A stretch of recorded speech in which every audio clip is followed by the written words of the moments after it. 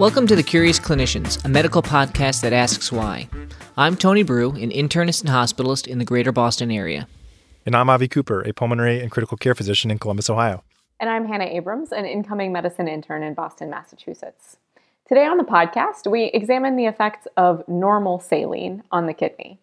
Avi wrote a tweetorial looking at why there seems to be such an association between the use of saline and acute kidney injury, and in this episode, we're going to learn more about it. So, Avi, how did saline, as perhaps a problematic therapy, swim into your ken? So I want to say that, first off, that saline has saved countless lives throughout the world from like diarrheal illnesses and other hypovolemic states. So I don't want to knock it, too badly. And if I had cholera in the early 20th century, like absolutely, please give me saline. And it's gotten a bad rap, but it's really more that we have like better alternatives now. And so I'll get into why. Yeah, but it's interesting because it's not like we have better alternatives that have been newly invented. It's that the evidence has changed, because I can remember, and I suspect the same is true for you, Avi. As an internist, I went through medical school and residency, and it was like, I'm an internist, I am a normal saline person. You are a surgeon, you are an LR person. It was this very dichotomous thing. So it might be helpful. Like 2 years ago, yeah. Before Salted came out, yeah. Well, and the reality is, I think to some extent it's still true. I think if you walk onto a medicine ward, you're still more likely to get saline than LR, although that is clearly shifting. So it might be helpful for us to hear a little bit about the history of like why saline became the predominant fluid, how it came to be just in general. Can you tell us a little bit about that? Sure. So saline was originally used in the 1830s by a Scottish physician named Thomas Latta. He used it to treat cholera patients during an epidemic that affected most of Europe at that time. And his solution contained sodium at 134 millimoles per liter, chloride at 118, and bicarb at 16 millimoles per liter. And that's very different than what we have today, where our quote-unquote normal saline is 154 millimoles per liter of sodium and chloride. And so the composition of the current kind of 0.9% saline that we use was actually developed by a Dutch chemist named Jacob Hamburger. And it was based on an erroneous assessment of the composition of mammalian blood. He called it, quote unquote, normal, which actually probably helped it gain widespread use, even though it's definitely not normal. Yeah. All right. Well, I appreciate that this Dr. Latta, he saw a problem and he came up with a solution.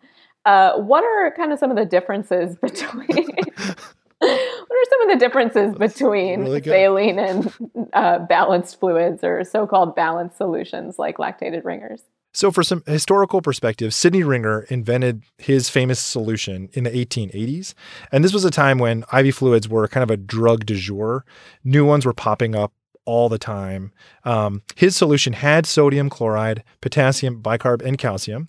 And he actually titrated the amounts to allow an explanted frog heart to continue beating.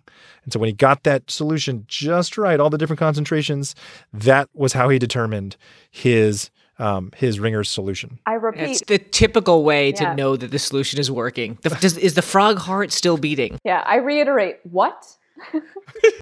I mean, in the 1880s, I don't know. Would you have done it differently? I mean... No, why? Well, I have no idea. I always really feel for the animals, like Banting and Best and their dog pancreases. Well, so in the 1930s, a pediatrician named Alexis Hartman added lactate as another source of bicarb buffer because lactate is metabolized to bicarb by the liver. So that's how we get the lactated ringers that we have today. And so LR, or lactated ringers, has a pH of 6.5, whereas saline's at 5.5 from some dissolved carbon dioxide. And other than the extra electrolytes and lactate, LR actually has significantly less chloride than saline. It's at 109 versus 154 millimoles per liter. So do these differences in the pH and the chloride and the other differences, do they end up being clinically relevant? Are they saline it? I'm just going to move on. So So there are so to answer your question, Tony, so there are multiple studies showing an association between saline use and acute kidney injury. Some are negative, and some show a that balanced solutions are superior. I don't know of any that show that saline is better from a renal function standpoint. And one of the bigger trials and most significant that suggested that saline increases the risk of AKI compared to balanced solutions like lactated ringers is the SALT-ID trial. It's the SALT-ED or SALT-ID trial. So that was published in the New England Journal. And these were emergency room patients who needed IV fluid and they didn't go to the ICU. So they weren't critically ill. And they either got balanced fluid or like lactated ringers or Plasmolite, or they got saline. And so they looked at a secondary outcome that showed of major adverse renal events within 30 days. And there was a statistically significant difference between saline and the balanced fluids with an odds ratio of 4.7 versus 5.6 for these major adverse renal events. And that was favoring the LR. Correct. And again, this was like a lot of patients that they enrolled in the study to be able to detect that difference. So do we have any idea of the mechanism behind it? This is a huge trial, but do we know why? So like I mentioned before, there are significantly different levels of chloride in fluids like Plasmolite or lactated ringers, which are both around 100 millimoles per liter, and saline, which we said was at 154. And so the answer seems to be there. And so before I started reading this, I had a vague notion of chloride as this. I actually kind of envisioned it as a nephrotoxic ion, which like in retrospect really doesn't make a lot of sense. But that's what I was walking around with. And, I'm interested to hear kind of what you guys thought was the mechanism of this before. It's so interesting because I always looked at chloride as this sort of muted ion who just like sat in the background and went up and down as sodium went up and down, but like didn't do anything. So actually, I would not have assumed or proposed that chloride was the evil player here until I sort of learned it. So I didn't have a proposed mechanism, frankly. I certainly wasn't blaming chloride. Yeah, it's such a throwback to the contraction alkalosis episode.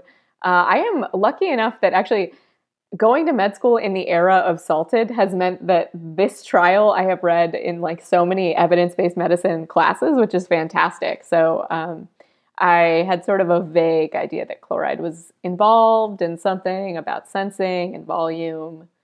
That's about it. Yeah, so Avi, what is chloride doing so dastardly?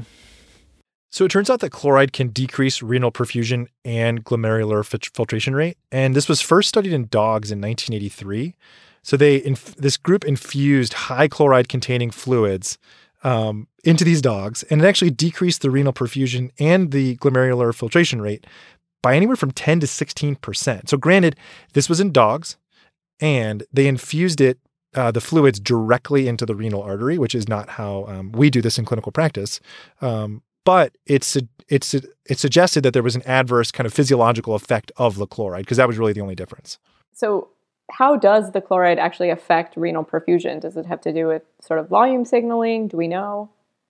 So that's correct. So functionally, I think that is why chloride decreases renal perfusion. It's like a signal to the kidney that it has adequate perfusion or maybe even is overperfused. That's a teleological theory, though, so we can't prove that. But the actual mechanism seems to be related to what I think of as kind of an oft-learned, but for me, little remembered structure called the macula densa that I definitely had to refresh myself on where it is in the kidney and what its function is. Are you guys having flashbacks to kind of first year physiology, or? Isn't it juxtaglomerular? Isn't that JG? Yeah, I've got like visions of beautiful H&E stains of glomeruli flashing through my head. They're beautiful. I cannot label them. So the macula densa is in the distal convoluted tubule, and it is immediately adjacent to the afferent glomerular arterioles, so the arterioles that are headed into the kidney, bringing blood to the kidney. And the macula densa cells sense sodium and chloride levels in the distal convoluted tubule. So if the kidney sees increased sodium and chloride levels in the distal convoluted tubule, the macula densa will sense that and decreases renal blood flow and glomerular filtration rate by inducing renal afferent arterial vasoconstriction. So it constricts the blood vessels that bring blood to the kidney in response to that sodium chloride load. So the macula densa sees this increased chloride load and says, we're good on volume. we don't need any more. And then that induces renal afferent arterial or vasoconstriction? Yes. So the first thing that happens is the macula densa cells actually swell if you look at them histologically. But then at the cellular level, chloride actually induces the opening of an ion channel that releases ATP. So chloride directly opens this channel. ATP flows out to the nearby afferent arteriole, and the ATP is what causes vasoconstriction, and it causes a reduction, therefore, in renal blood flow and glomerular filtration rate. And this is called tubuloglomerular feedback, and it acts like a form of almost like autoregulation for the kidney so that it can control its own perfusion in response to volume loads. So given what you told us about the potential negative effects of all this excess chloride, how is it that normal saline became the IV fluid du jour and maintained that as the top fluid for decades and decades and decades?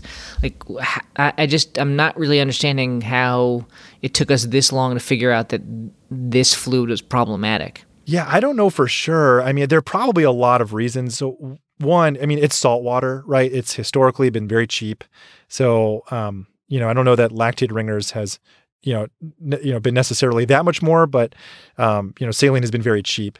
A lot of the data about the potential adverse effects on kidney function compared to other fluids is also relatively recent.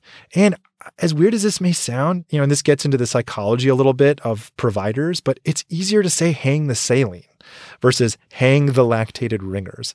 And so, that I wonder about it's just when you're reaching for something, it's easy to say hang the saline. And, lastly, I really do wonder about Jacob Hamburger's use of the term quote unquote normal when he formulated his, the modern saline that we use now, and attaching this word normal saline to it, how much of an effect that's had on ordering physicians ever since for the last, decades. I feel like that last piece probably psychologically, for an internist like me, it's like, oh, let's hang some normal saline. Like this is the thing to do. Whereas, lactated ringers, what is that? I didn't ask for anyone to lactate my ringer solution. All right, so Avi, you've covered a lot. We've kind of taken chloride down a notch, at least in my eyes.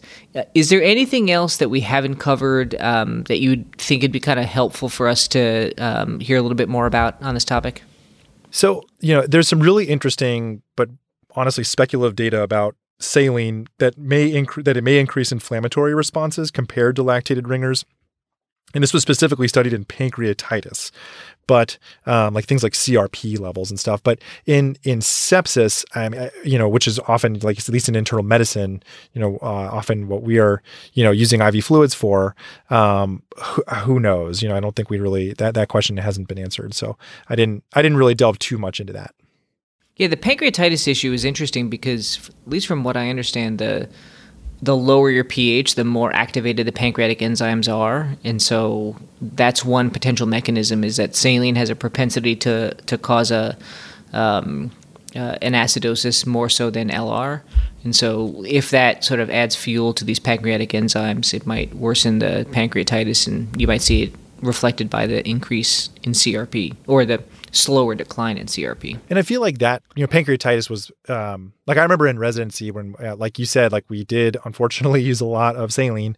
When we had an admission with pancreatitis, lactated ringers was often the fluid that we would reach for, I think because of some of the favorable data specifically with that condition. But yeah. And if I think about how I decide between saline and LR now as an internist, I think I still use more saline, but that's because I'm often using very low doses, 500 a liter, and I think when I'm getting up to more than 1.5 or 2 liters, that's when I typically say to the team, let's make sure we're not using exclusively saline because of all these concerns. But at lower amounts, like 500 cc's, I think the issues probably are less apparent. I'm not sure if you would agree with that, Avi.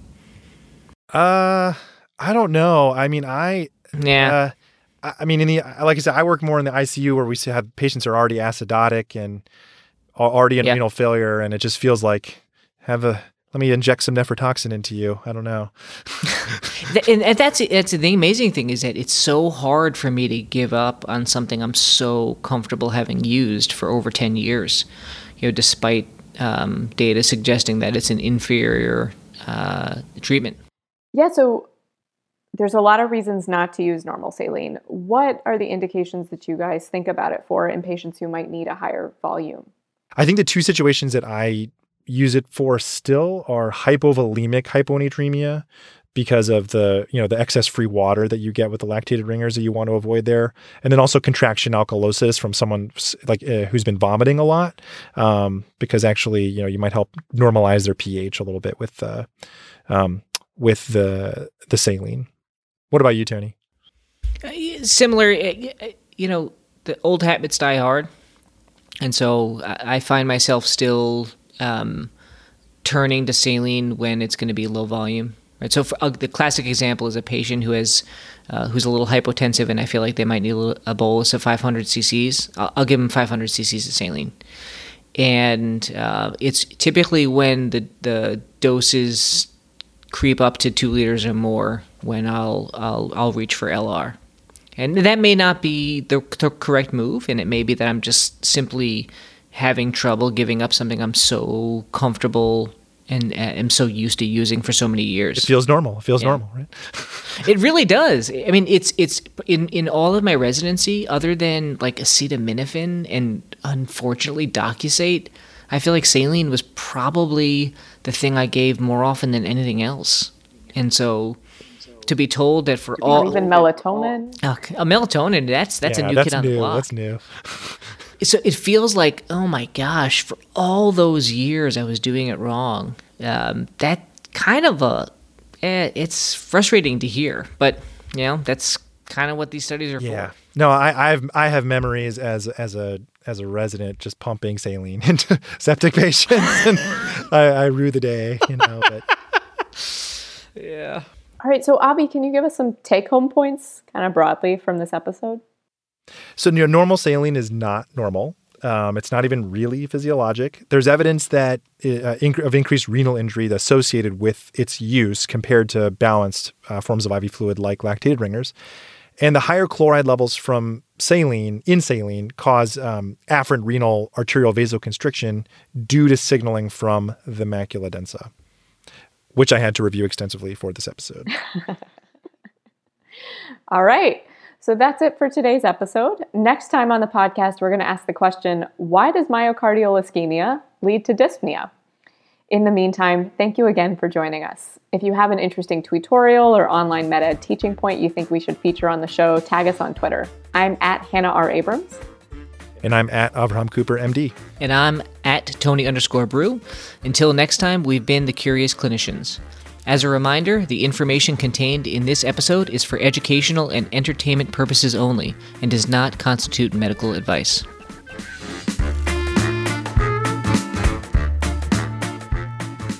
The Curious Clinicians are excited to partner with VCU Health to offer continuing education and ABIM maintenance of certification credits for physicians.